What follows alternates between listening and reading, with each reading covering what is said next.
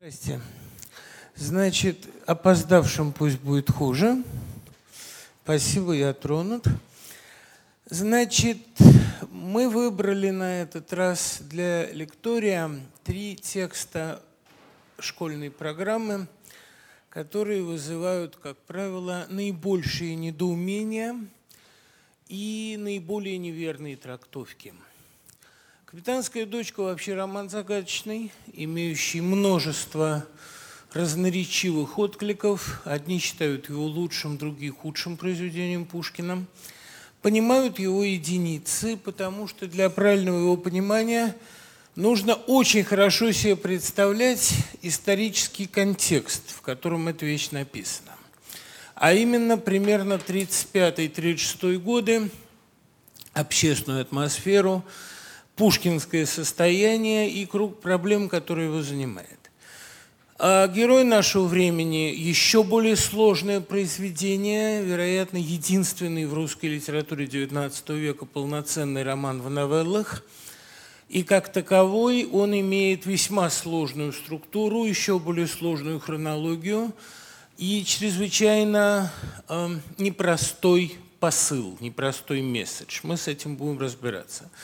Что касается чистого понедельника, включить этот рассказ в школьную программу додумалась чья-то совершенно безумная голова, потому что из всего довольно обширного 15-томного полного наследия Бунина выбран текст, который к школе наименее пригоден, наименее понятен, наименее удачен во всем сборнике и при этом чрезвычайно далек от современного читателя. И нам придется предпринять титанические усилия, чтобы с ним разбираться. Лучше было дать что угодно, хоть Русю, хоть легкое дыхание, понимаете, хоть красавицу.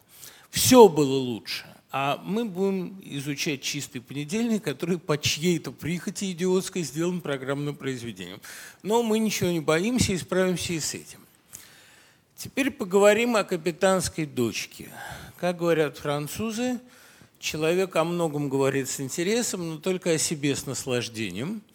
Поэтому сейчас кто-нибудь из вас расскажет мне, как он лично понимает «Капитанскую дочку», про что произведение. Во-первых, поднимите руки, кто ее читал. Не густо. Так, значит, практически все, но есть те, особенно, как я понимаю, среди родителей, которые не читали. Ну и слава богу. Кто может мне рассказать, про что сочинение? Если все читали, чем объясняется эта пауза? И в чем трудность пересказа? Валяй. Как тебя зовут? Валяй, Настя.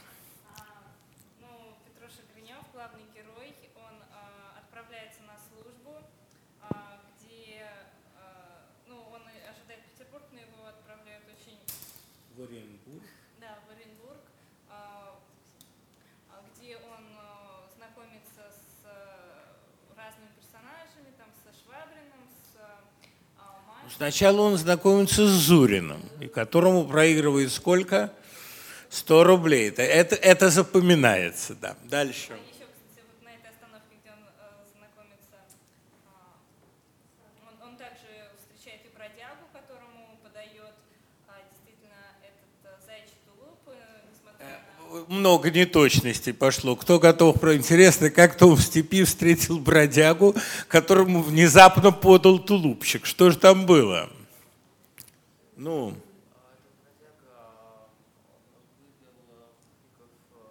Из чего?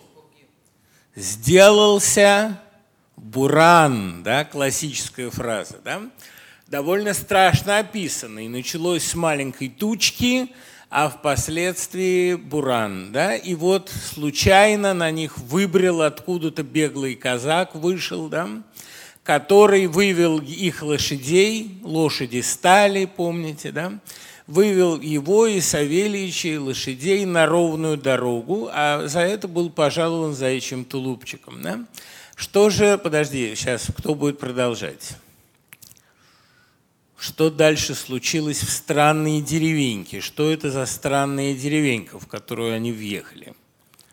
Он же ожидал что увидеть? крепостные валы, а увидел деревню очень небольшую, в которой сколько пушек?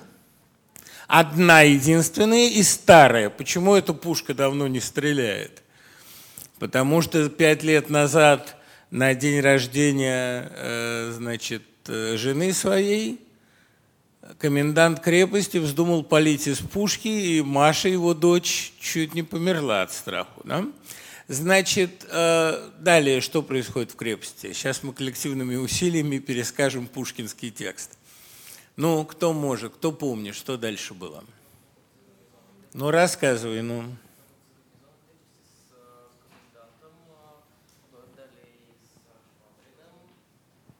Кто такой Швабрин? Который как же туда попал? За что? За убийство фактически, да, дуэль. Начали пырять друг друга шпагами. Но он дешево отделался, убийство на дуэли, суд чести, ничего особенного. Дуэли хотя запрещены, но на них смотрят сквозь пальцы. И он отделался всего лишь ссылкой в отдаленный гарнизон. Да? Дальше что происходит?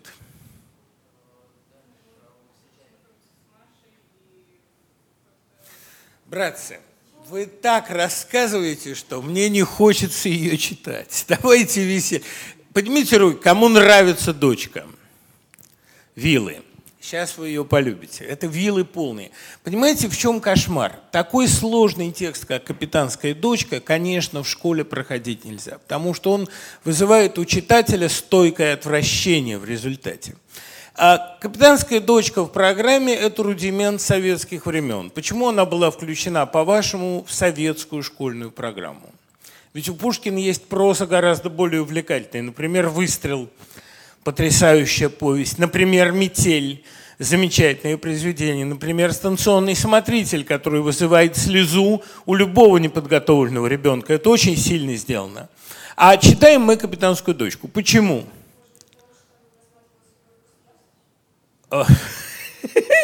Молодцы, лихо.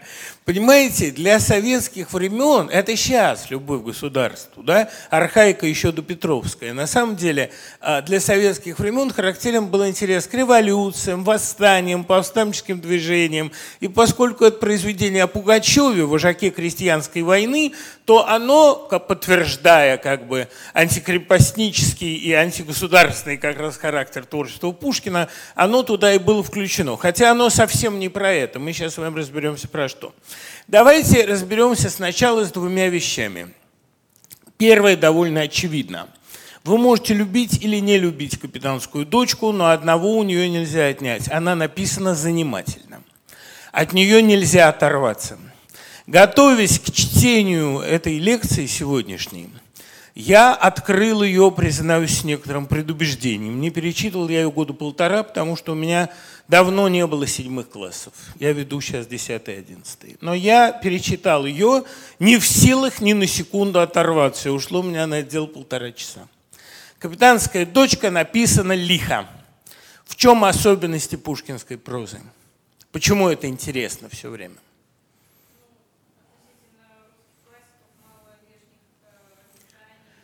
Описаний 0. Помните, Пушкин говорил, точность и краткость – главные достоинства прозы. Да? Она написана коротко, емко, быстро. Диалог стремителен, сюжет развивается мгновенно, и в сюжете все события сильные, вкусные, влюбленность, буря, дуэль. Да? То есть, вы знаете замечательную детективную историю о публикации, вы знаете, что Пушкин опубликовал ее в предпоследнем номере «Современника», который вышел под его редакцией, в последнем номере 1936 года, «Современник» был ежеквартальник. Он напечатал ее без своего имени, выдав за записки неизвестного лица и снабдив послесловием издателя. Гоголь, уж которому нельзя отказать в стилистическом чутье, сказал, если бы все тут же не подумали на Пушкина, ее вполне можно было бы принять за записки человека середины XVIII века. Стиль, тон, все поймано замечательно.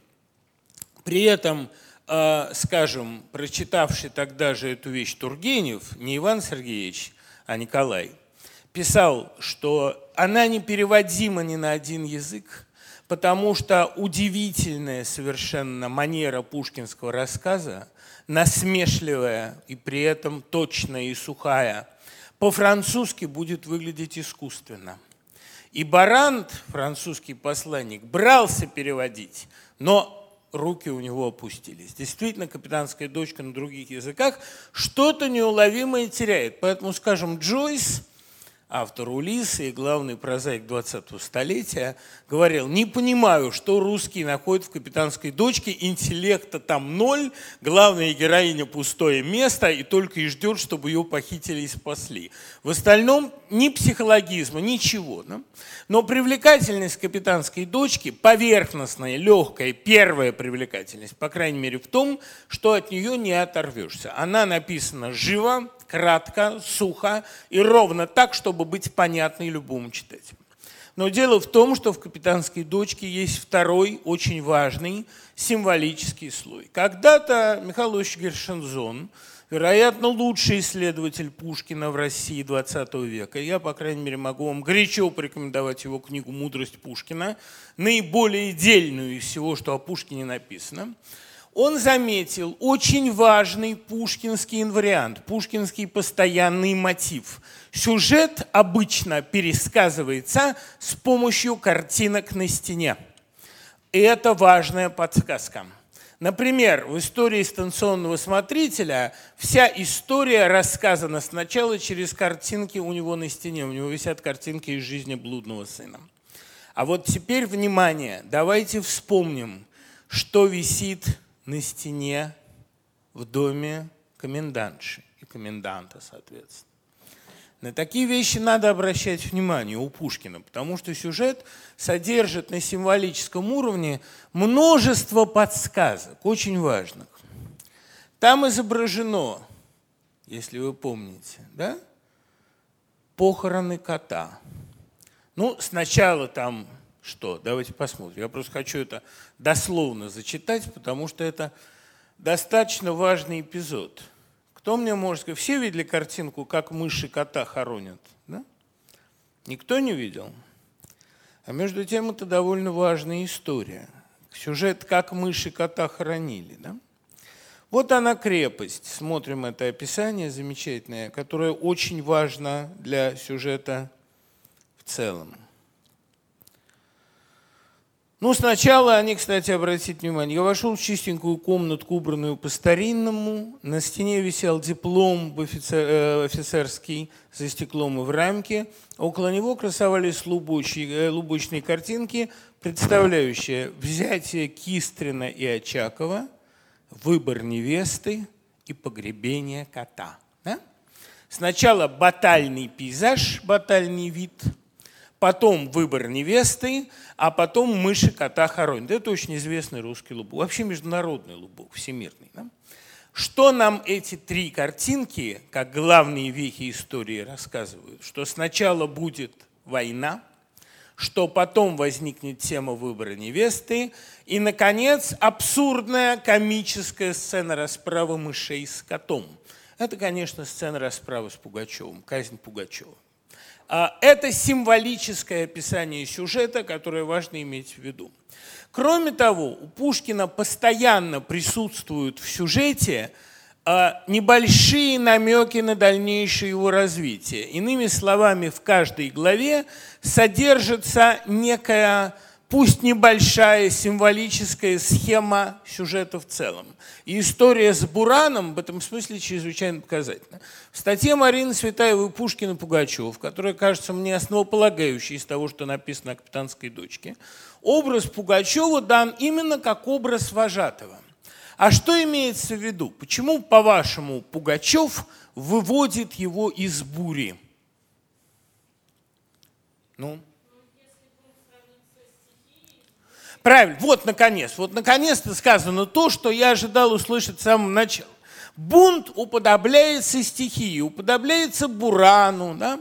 А это вечная пушкинская идея. И вот в этом, собственно, смысл «Капитанской дочки». Ее надо рассматривать в паре с другим великим историосовским историческим произведением Пушкина, Прежде всего с «Медным всадником», потому что именно там тема стихии начинает преобладать. Вот здесь нам потребуется сделать важный экскурс в историю написания «Капитанской дочки».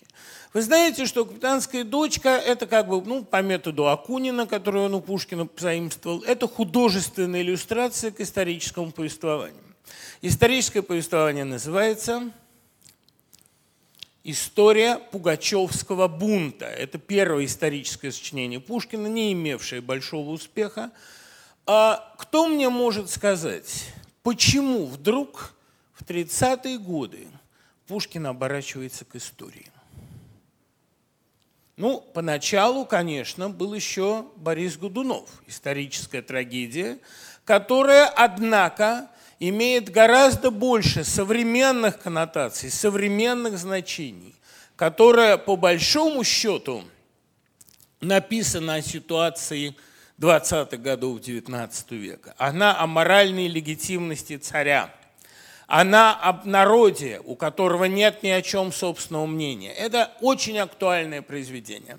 А вот к истории Пушкин обращается в годы 30-е. Сначала он добывает у царя разрешение заниматься в архивах и получает это разрешение. Он становится фактически придворным историографом.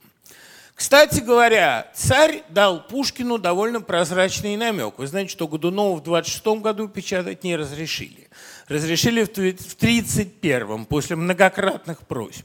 И вот в 26 году царь пишет Пушкину и передает через Бенкендорфа записку. Автор поступил бы умнее, если бы переделал свою пьесу в трагедию наподобие Вальтер Скотта, в произведение прозаическое. Да? Почему Пушкин в этот момент обращается к исторической прозе? Этот сигнал Николая на самом деле очень умен. Николай был человек не глупый, если он называл Пушкина умнейшим мужем России, и если он этого умнейшего мужа России в 26 году завербовал, то есть фактически привлек на свою сторону. Почему же он советует ему писать в это время историческую прозу? Кто может мне ответить? Помните, в 1939 Катаев говорит: «Сейчас нужен Вальтер Скотт». А это время самый пик репрессий, разгул сталинизма. Почему Вальтер Скотт, вообще почему исторический роман, становится для Пушкина главным жанром в 30-е годы? Какие есть догадки?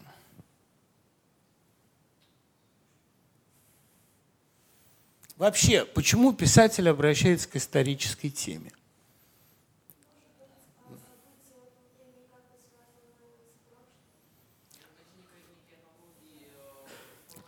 Одна самая поверхностная тема, самый поверхностный ответ действительно такой. Это поиск аналогии. Но есть более глубокие причины обращения к истории. Во-первых, причина самая очевидная, потому что писать о современности по разным причинам становится нельзя. Нельзя. Слушайте, а что можно написать о России времен зрелого Николая? Николая 1835 года. Уже ничего нет. Общество разгромлено. Что произошло с декабристами, вы знаете. Общественная мысль в это время тупит, стоит на месте, тупик во всех отношениях. Пушкин говорит Сологубу Владимиру, что он ушел бы в оппозицию, но не понимает, что никакой оппозиции больше нет. Некому примкнуть. В результате общественная жизнь в России выморожена на 20 лет, писать не о чем. Нет современности. Самый популярный поэт 30-х годов не Пушкин, а Бенедиктов. И в результате Пушкин обращается к истории. Потому что замысел большого романа о современности, который он лелеет в это время, просто натыкается на непреодолимые препоны. Ничего сказать нельзя. Больше того, даже такое невинное произведение, с внешней, по крайней мере, стороны, как «Медный всадник», оно остается ненапечатанным.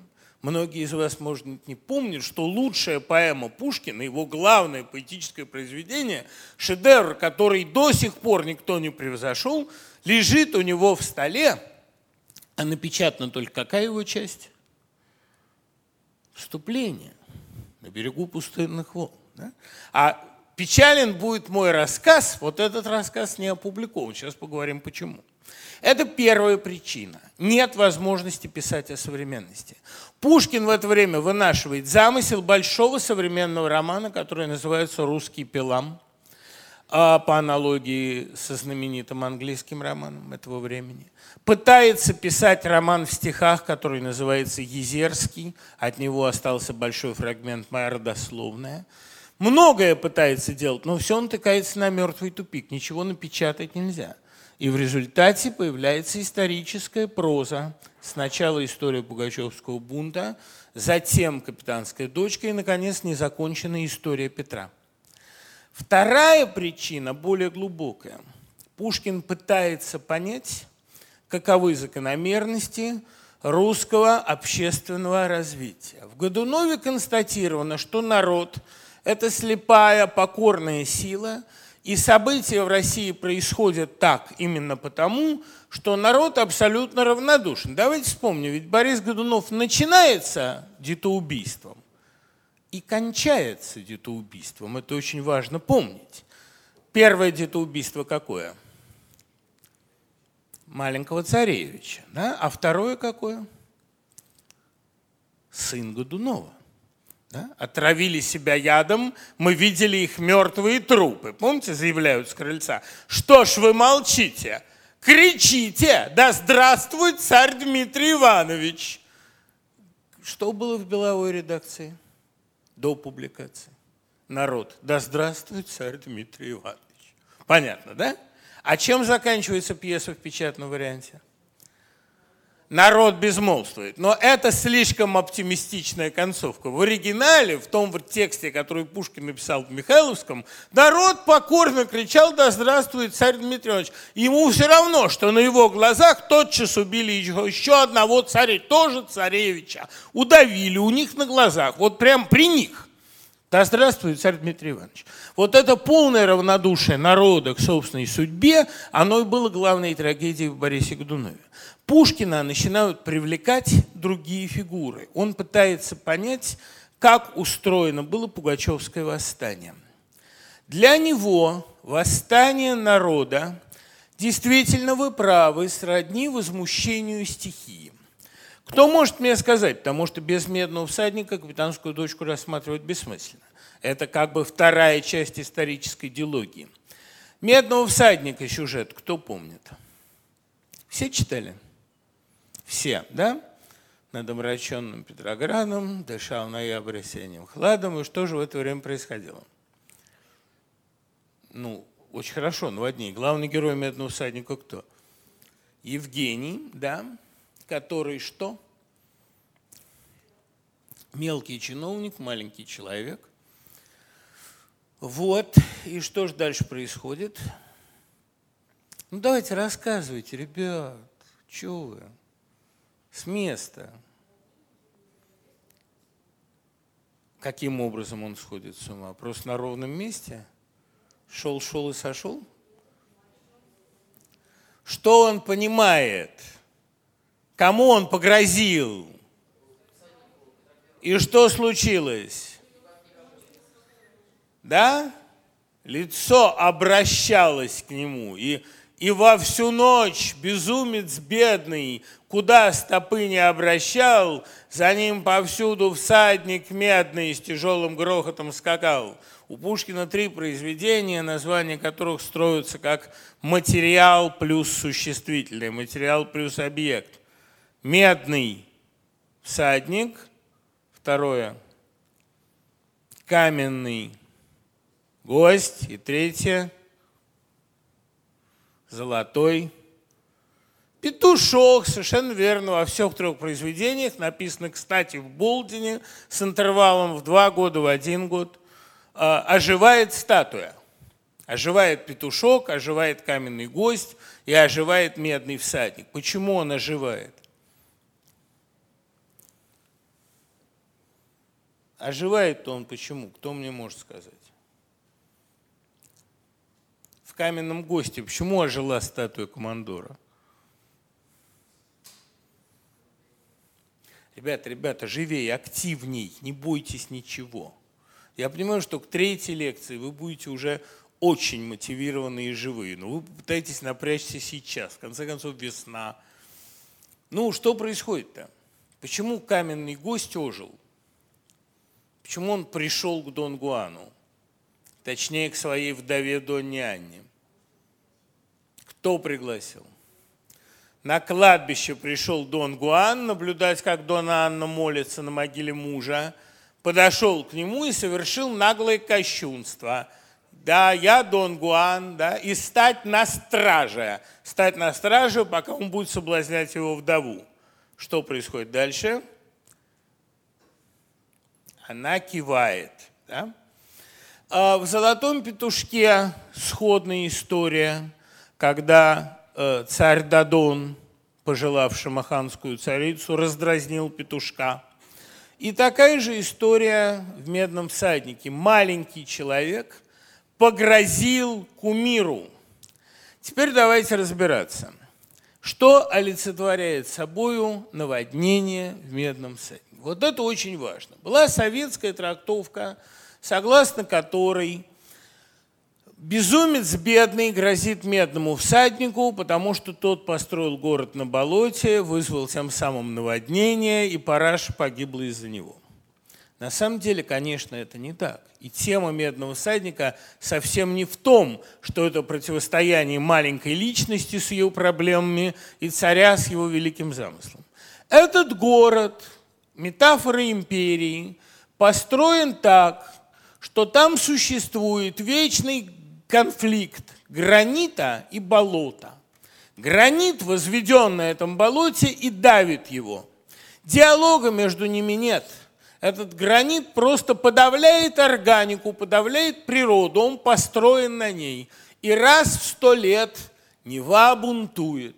И описание этого бунта Невы, осада, приступ, злые волны, как воры листва, помните, да? Это описание один в один совпадает с описанием народного бунта в истории Пугачева и в «Капитанской дочке». Не приведи Бог видеть русский бунт бессмысленный и беспощадный. Отношение Пушкина к этому бунту понятно, оно довольно амбивалентно. Никакой правды за этим бунтом нет. Это бунт органики против порядка. Вот ее подавляли, и она бессмысленно, бесцельно взбунтовалась. И через полчаса она так же уляжется, как уляжет наводнение. Пройдет полгода, и от пугачевского бунта не останется ничего. И совершенно очевидно, что Пугачев не мог стать царем.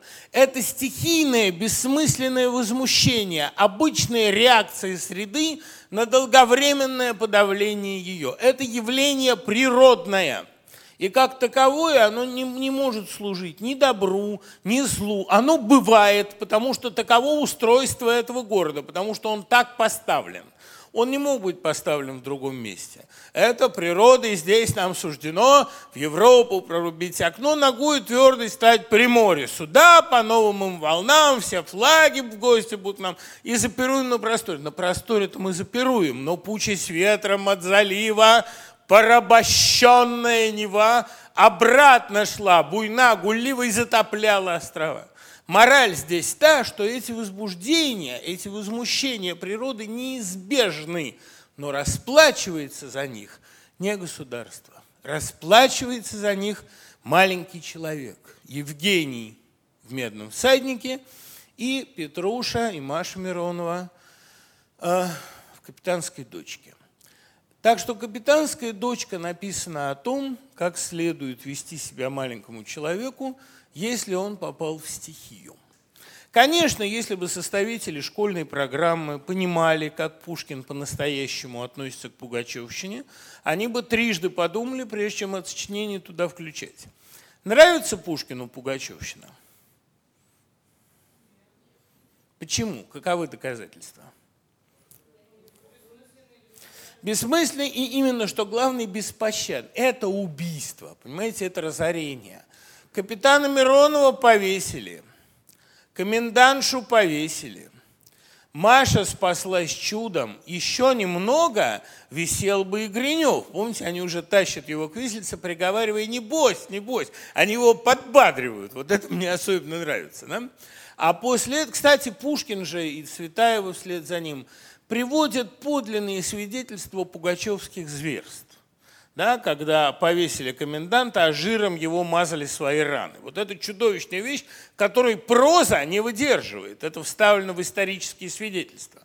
Но, обратите внимание, вот здесь очень важный и очень тонкий момент. Кто его поймет, тот поймет все. Конечно, Петр Гринев – это щепка в этом народном наводнении. А Пугачев отличается чем-то от этой стихии? Ну вот, понимаете? Вы же все понимаете, почему же вы молчите? В этом-то и заключается особенность «Капитанской дочки». Пугачев такой же заложник ситуации, как Гринев. Он вовсе не инициатор бунта. Вот мы сейчас с вами обсуждаем, там вся страна обсуждает, хотя полушепотом, события столетней давности, 17-й год. Что, Ленин, что ли, сделал революцию? Один человек революции не делал. Ленин приехал на готовенькое. Что здесь было? Был переворот февральский 17-го года. Приехал Ленин и его возглавил. Но он тоже заложник этой ситуации. Буря, как говорит тот же Ленин, это движение самих масс. И вот Пугачев вынесен этой бурей наверх во многих отношениях, помимо своей воли. Он ее просто оседлал. Казаки взбунтовались. Почему взбунтовались? На эту тему есть разные мнения. Кто-то говорит, что это из-за указа про соль, что они должны были отчислять большую пошлину с продажи соли. Кто-то говорит, что они держались за свои казацкие вольности. Ну, масса есть экономических, географических теорий. Алексей Иванов сейчас написал целую книгу «Вилы» о психологии Пугачевского восстания. Отсылаю вас к ней, если вам интересно. Но, к сожалению, сам Пугачев Пугачевского восстания не поднял. Он выделен, как сказано у Пастернака, волной самой стихии. Он точно такой же заложник ситуации. Кто мне, кстати говоря, может сказать, а почему именно Пугачев? Каковы черты его личности, которые ведут к такому его волшебному преображению?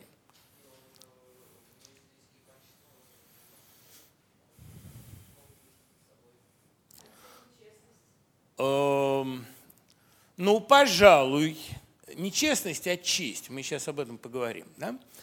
Кроме этого, что еще? Он умный, конечно. Он харизматичный, употребим это современное слово, харизма налицо. Он быстрый, быстро очень соображает. Он физически силен. И он, вот посмотрите, в этой природе, в этой стихии, он чувствует себя как дома. Вот вам сцена в Буране. Он не часть ее, но он ловко в ней лавирует. Он умеет среди этой стихии вывести себя. Он, кстати говоря, не придумывал легенду про то, что он царский сын, или про то, что он чудесно сбежавший государь Петр III. Эту легенду выдумали про него. А он этим воспользовался. И по большому счету Пугачеву не надо царской власти. Пугачеву нравится быть на гребне этой стихии. И в этом смысле, как ее заложник, он отчасти равен Гриневу. Вот вы упомянули, что он любит честность. Не скажу, что честность, скажу, что честь. Эпиграф из «Капитанской дочки» навяз у всех в зубах, и это «береги честь с молоду». А вот теперь важный вопрос. Чем честь отличается от совести? У Цветаевой об этом очень много и хорошо. Есть понятие чести, есть понятие совести. Гринев и Пугачев оба руководствуются не совестью. Они руководствуются честью. А что такое честь и чем она отличается? Нет, ну как это она более сильна? Это вас совесть просто никогда не мучила, поэтому... Нет, почему? Молодец. Ну, молодец, ну просто молодец. Не иначе вы лекцию мою слышали, а может, сами такие умные. Короче, честь – это то, что предписано, навязано. Совесть – это проблема вашего личного выбора. Если у вас есть совесть, вы ею руководствуетесь. Если нет, то вам на нее плевать. А честь дана изначально, знаете, да, душу Богу, жизнь власти, да, жизнь царю, а честь никому. Потому что честь – это бремя личное, это то, что с вами рождается и с вами умирает. Честь – это то, что предписано вашим положением. Вот поэтому Пушкин считал себя аристократом. Сколько бы он ни говорил «я, господа, простолюдин», но он подчеркивает все время свою принадлежность к старому дворянству, к аристократии. Почему? Аристократия – это ведь не преимущество, это прежде всего бремя. А бремя это заключается в том, что родину не выбирают, семью не выбирают, фамилию не выбирают.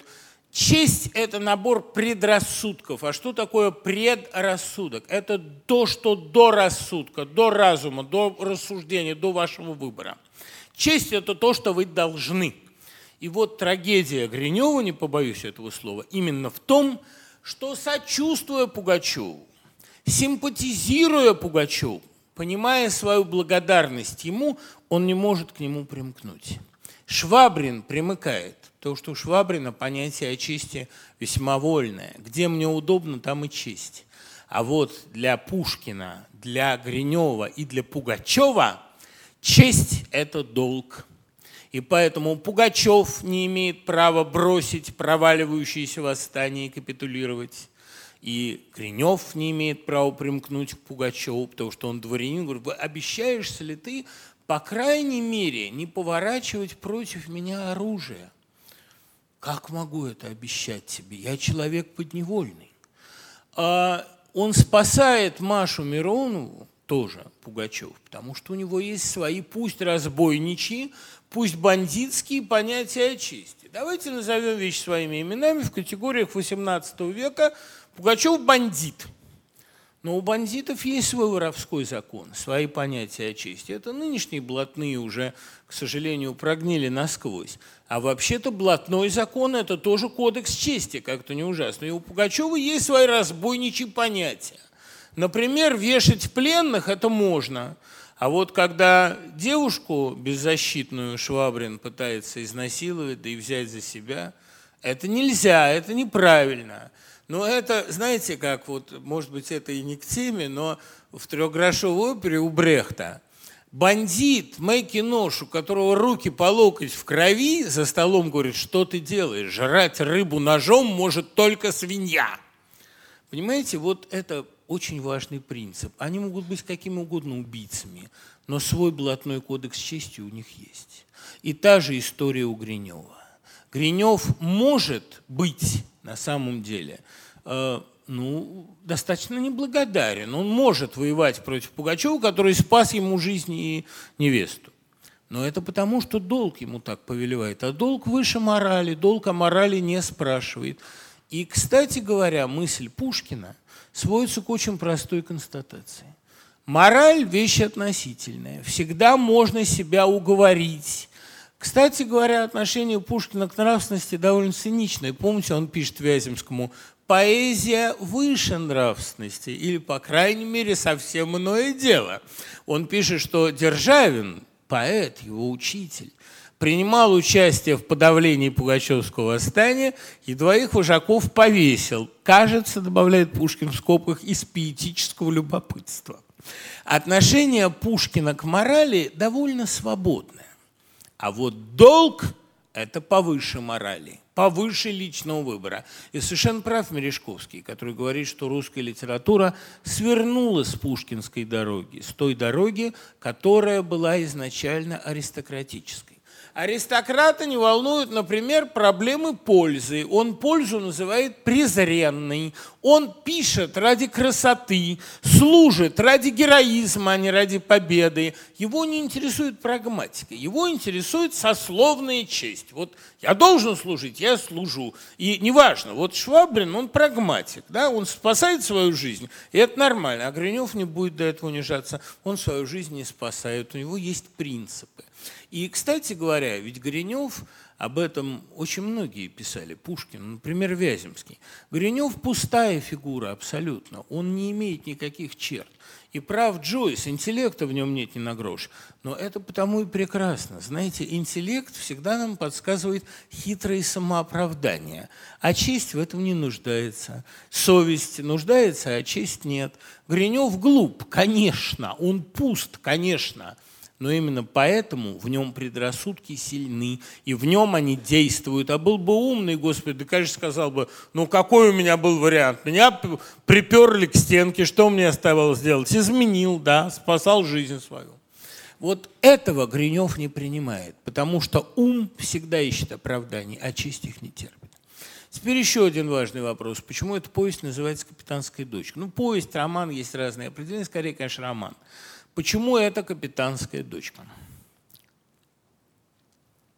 Ведь Маша Миронова, во-первых, не очень красива.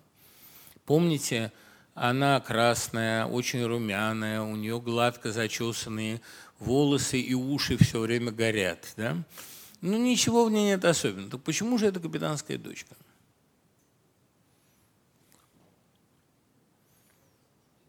Ну, говорить не бойтесь, Господи, все свои. Ну, потому что она скрытая пружина сюжета, хотите вы сказать? Нет, а что еще?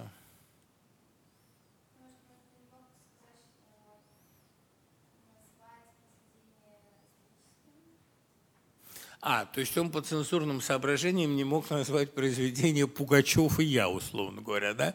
Или просто «Пугачев». Да? Поэтому он называет его «Капитанская дочка». Изящно, да, какие еще?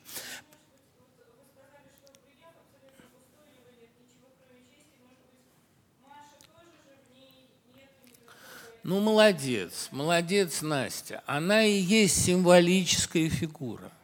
Она и есть честь. Она и есть абсолютно пустой и поэтому всеобъемлющий символ, идеал чистоты, чести, доброты какой-то стихийной, совершенно природной. Маша Миронова – это то, вокруг чего крутится весь сюжет. Я мог бы, конечно, сказать, что она спасает Гринева, потому что падает на колени перед императрицей. Это, по большому счету, все уже не важно.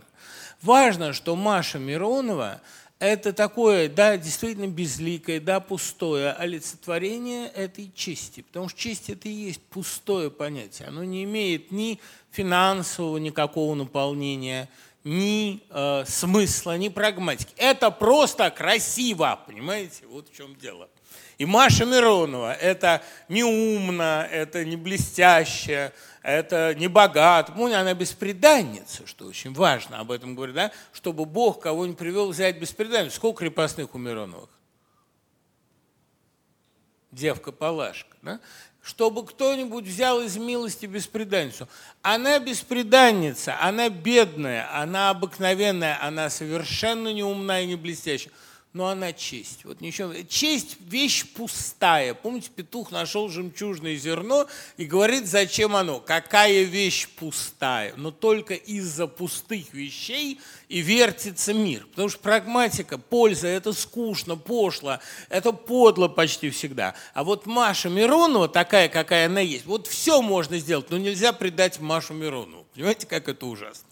Надо вам сказать, что поэтика пушкинских названий – это вообще особая, довольно длинная тема. Пушкин всегда называет текст по касательной. А Борис Годунов не про Бориса Годунова. Главное действующее лицо драмы – народ, конечно. Это народная трагедия, и первоначально она называлась «Комедия о царе Борисе». Главный герой Евгения Онегина, конечно, не Евгений Онегин, а кто? Разумеется, да, автопортрет Пушкина, Татьяна, героиня, которая властно вышла в 3 главе на авансцену и оттерла всех, и Ольгу, и Ленского, и Онегина. Главный герой арапа Петра Великого, уж, конечно, не араб Петра Великого, достаточно служебная фигура, и главная героиня «Капитанской дочки» совсем не «Капитанская дочка». Но почему же тогда Дубровский называется Дубровский? Вот вопрос, с помощью которого я люблю валить студентов на экзаменах. Молодец. Ну, Настя, я же говорю, ты смотрела мои лекции.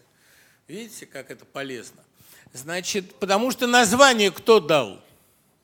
Жуковский, конечно. Пушкин не давал этого названия. В его архиве текст лежал безымянным. Вот точно так же, как «Каменный гость», не про каменного гостя, а кто там главный герой? Дон Гуан, конечно, каменный гость появляется в последней сцене и произносит одну реплику. Да? Золотой петушок тоже далеко не главный персонаж, а главный царь Дадон. пушкинское название всегда скользит, оно намекает на главную тему. Так и «Капитанская дочка». Это история не про капитанскую дочку, а про огромную традицию, которая за ней стоит.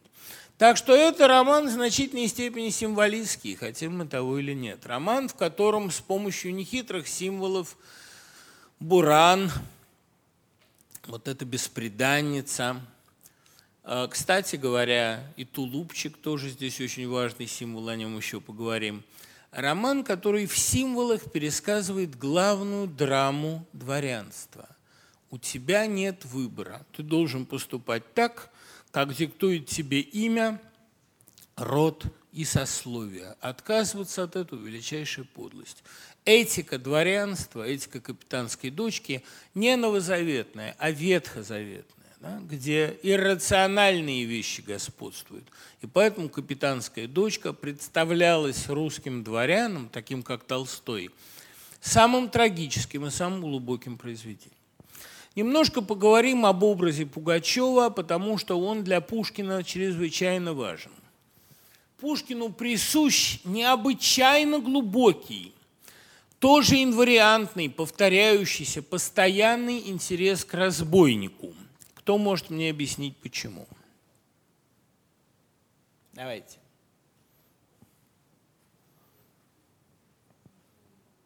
Почему вообще всегда поэты интересуются блатными?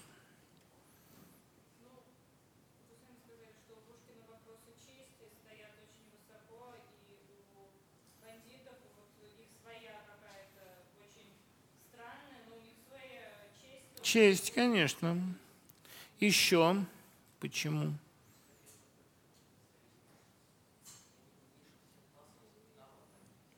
Подробнее об этом, пожалуйста. Круто сказано, но подробнее. Тема интересная. Что про народ?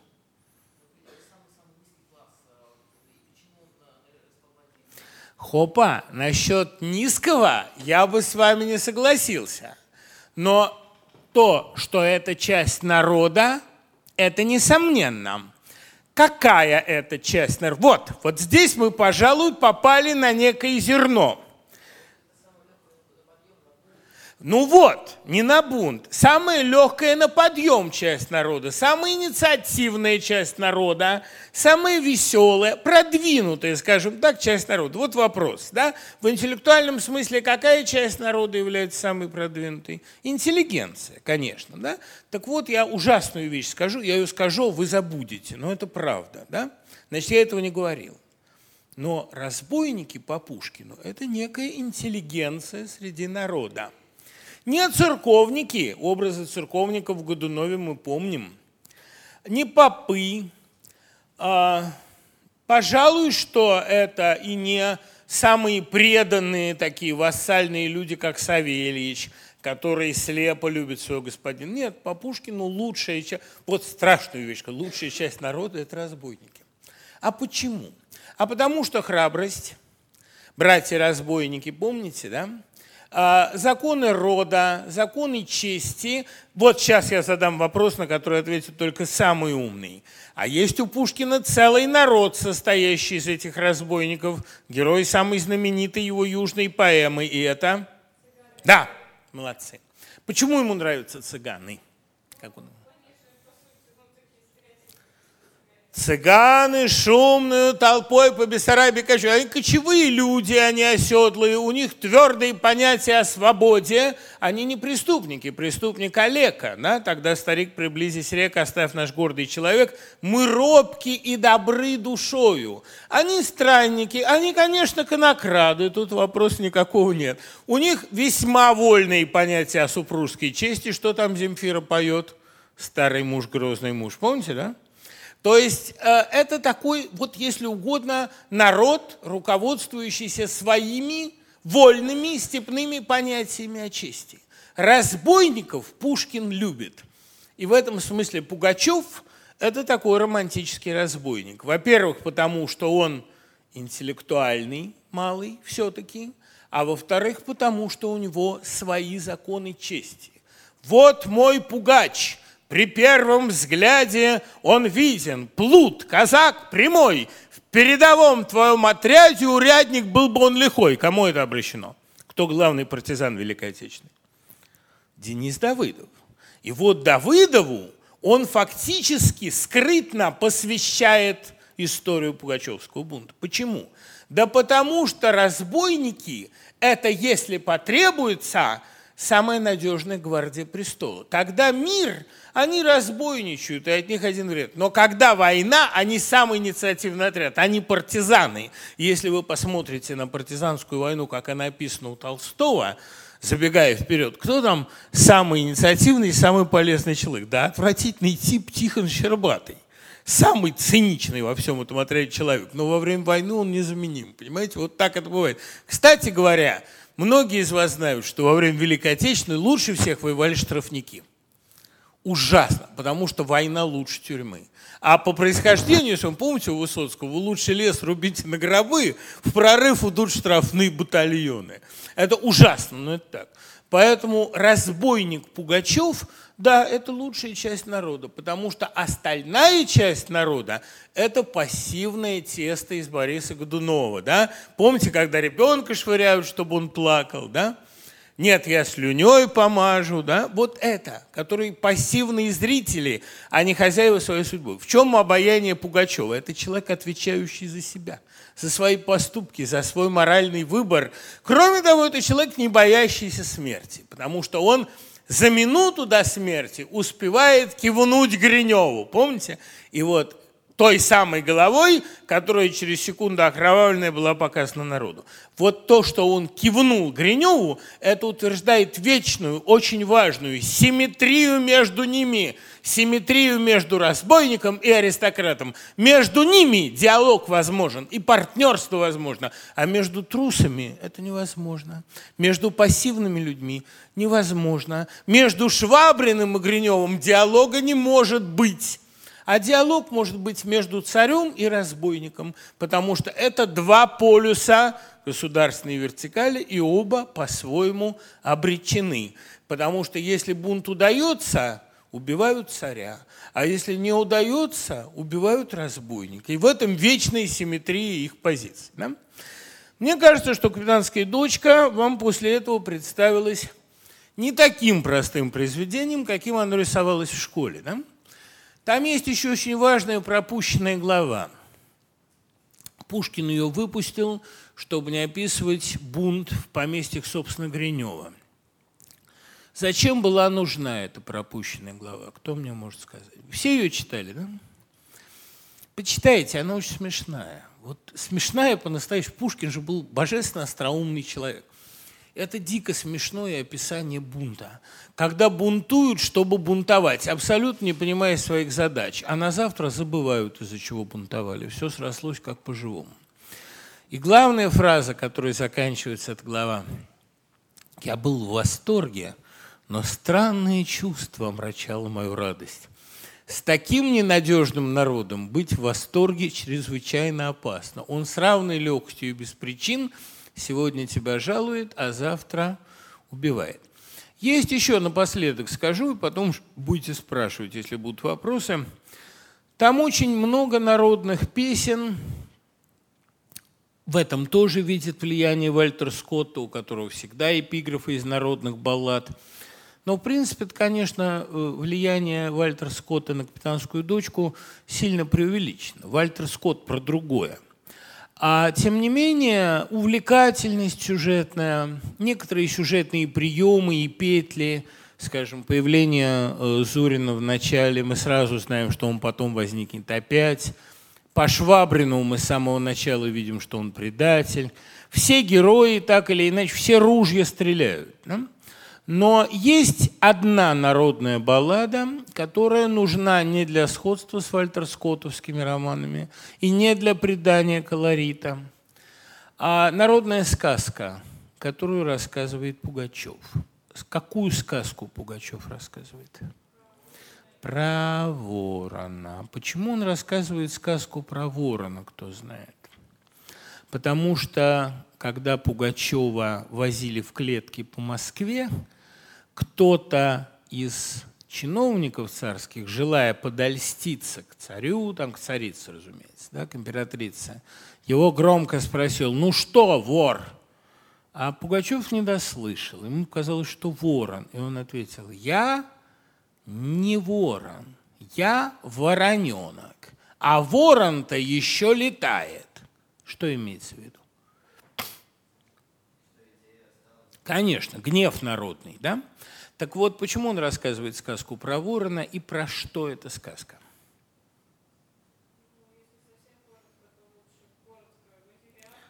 Да, лучше год питаться свежей кровью, чем 300 лет падалью. Помните, да?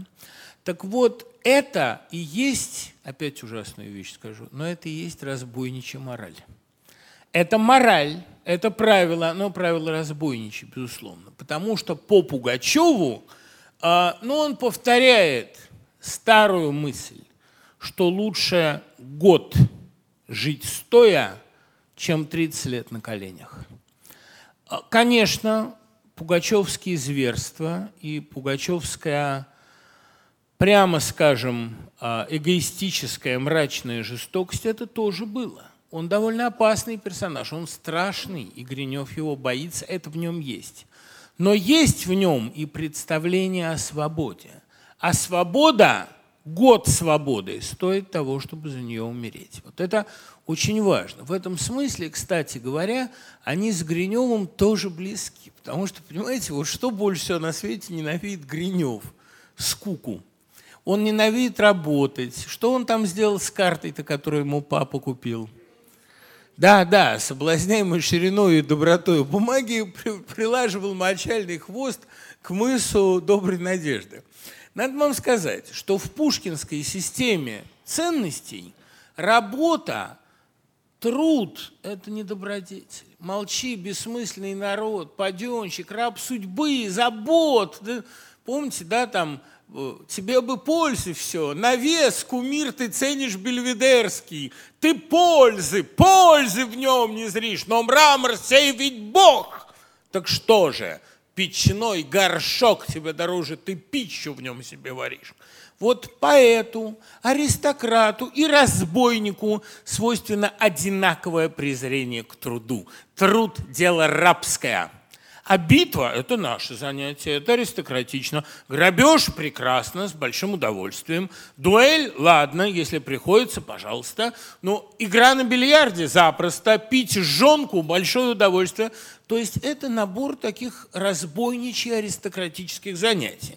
Представьте себе мушкетеров Дима, для которых тоже абсолютно священна честь.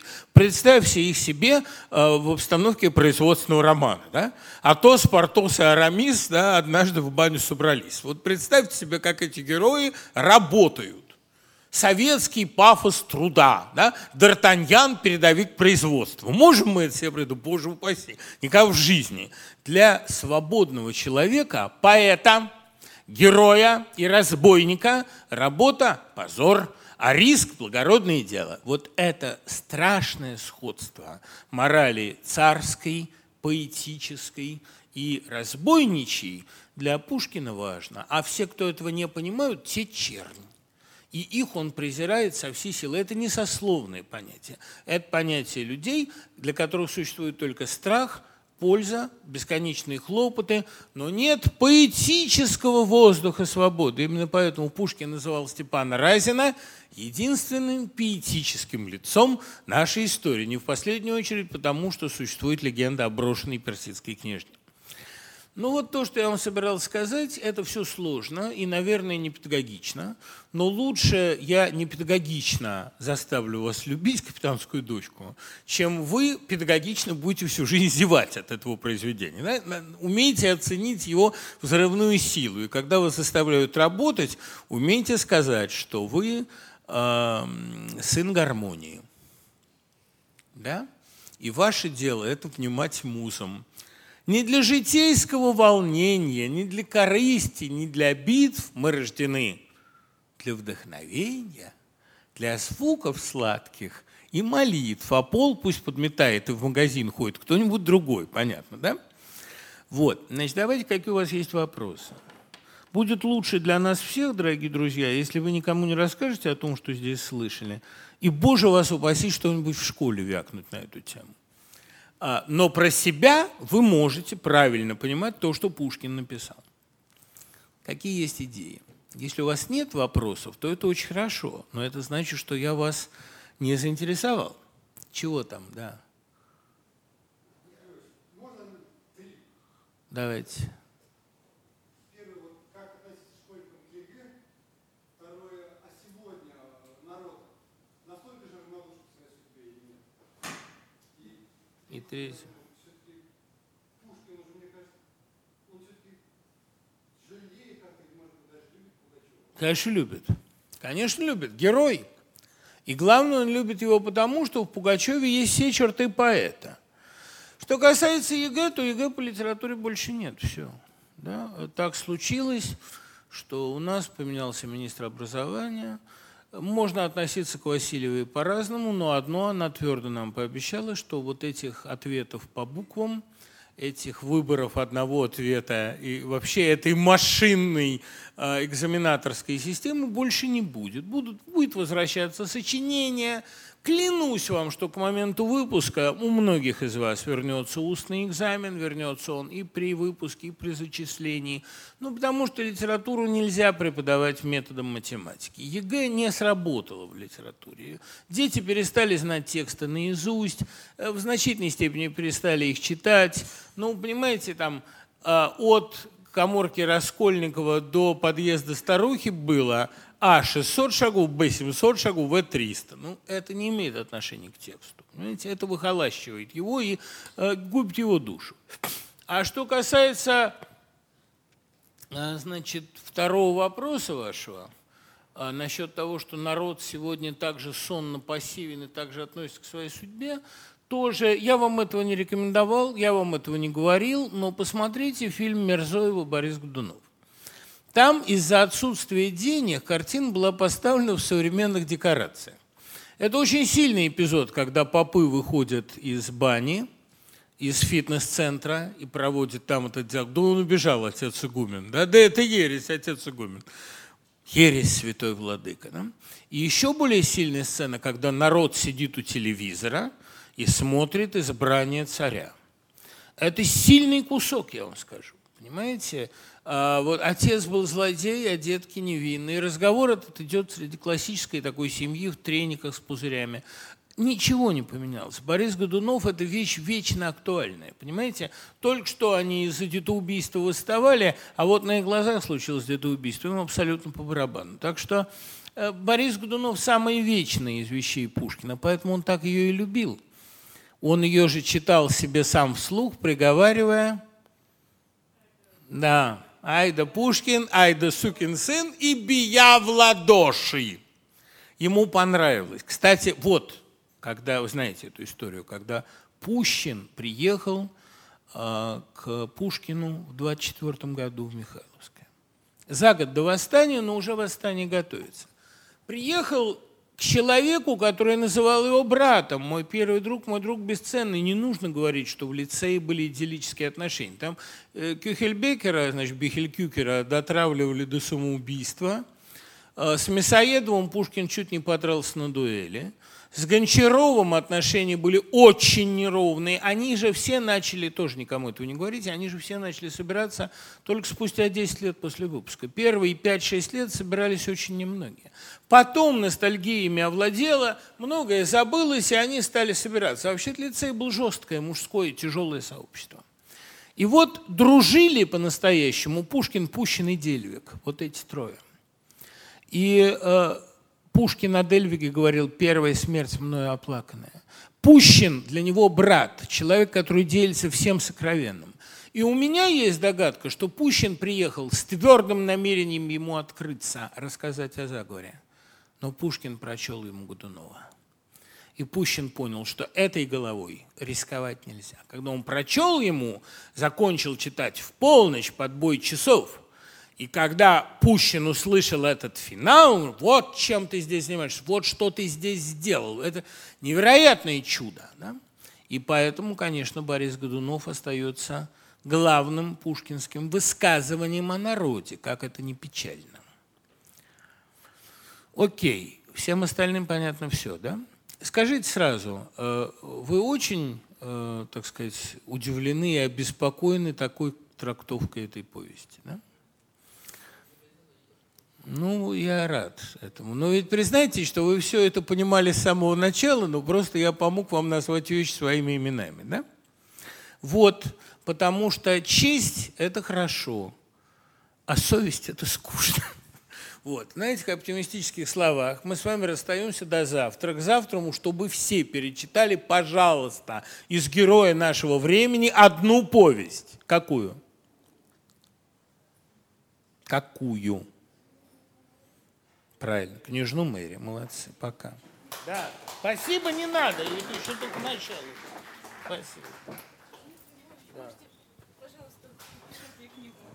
Знаешь, сколько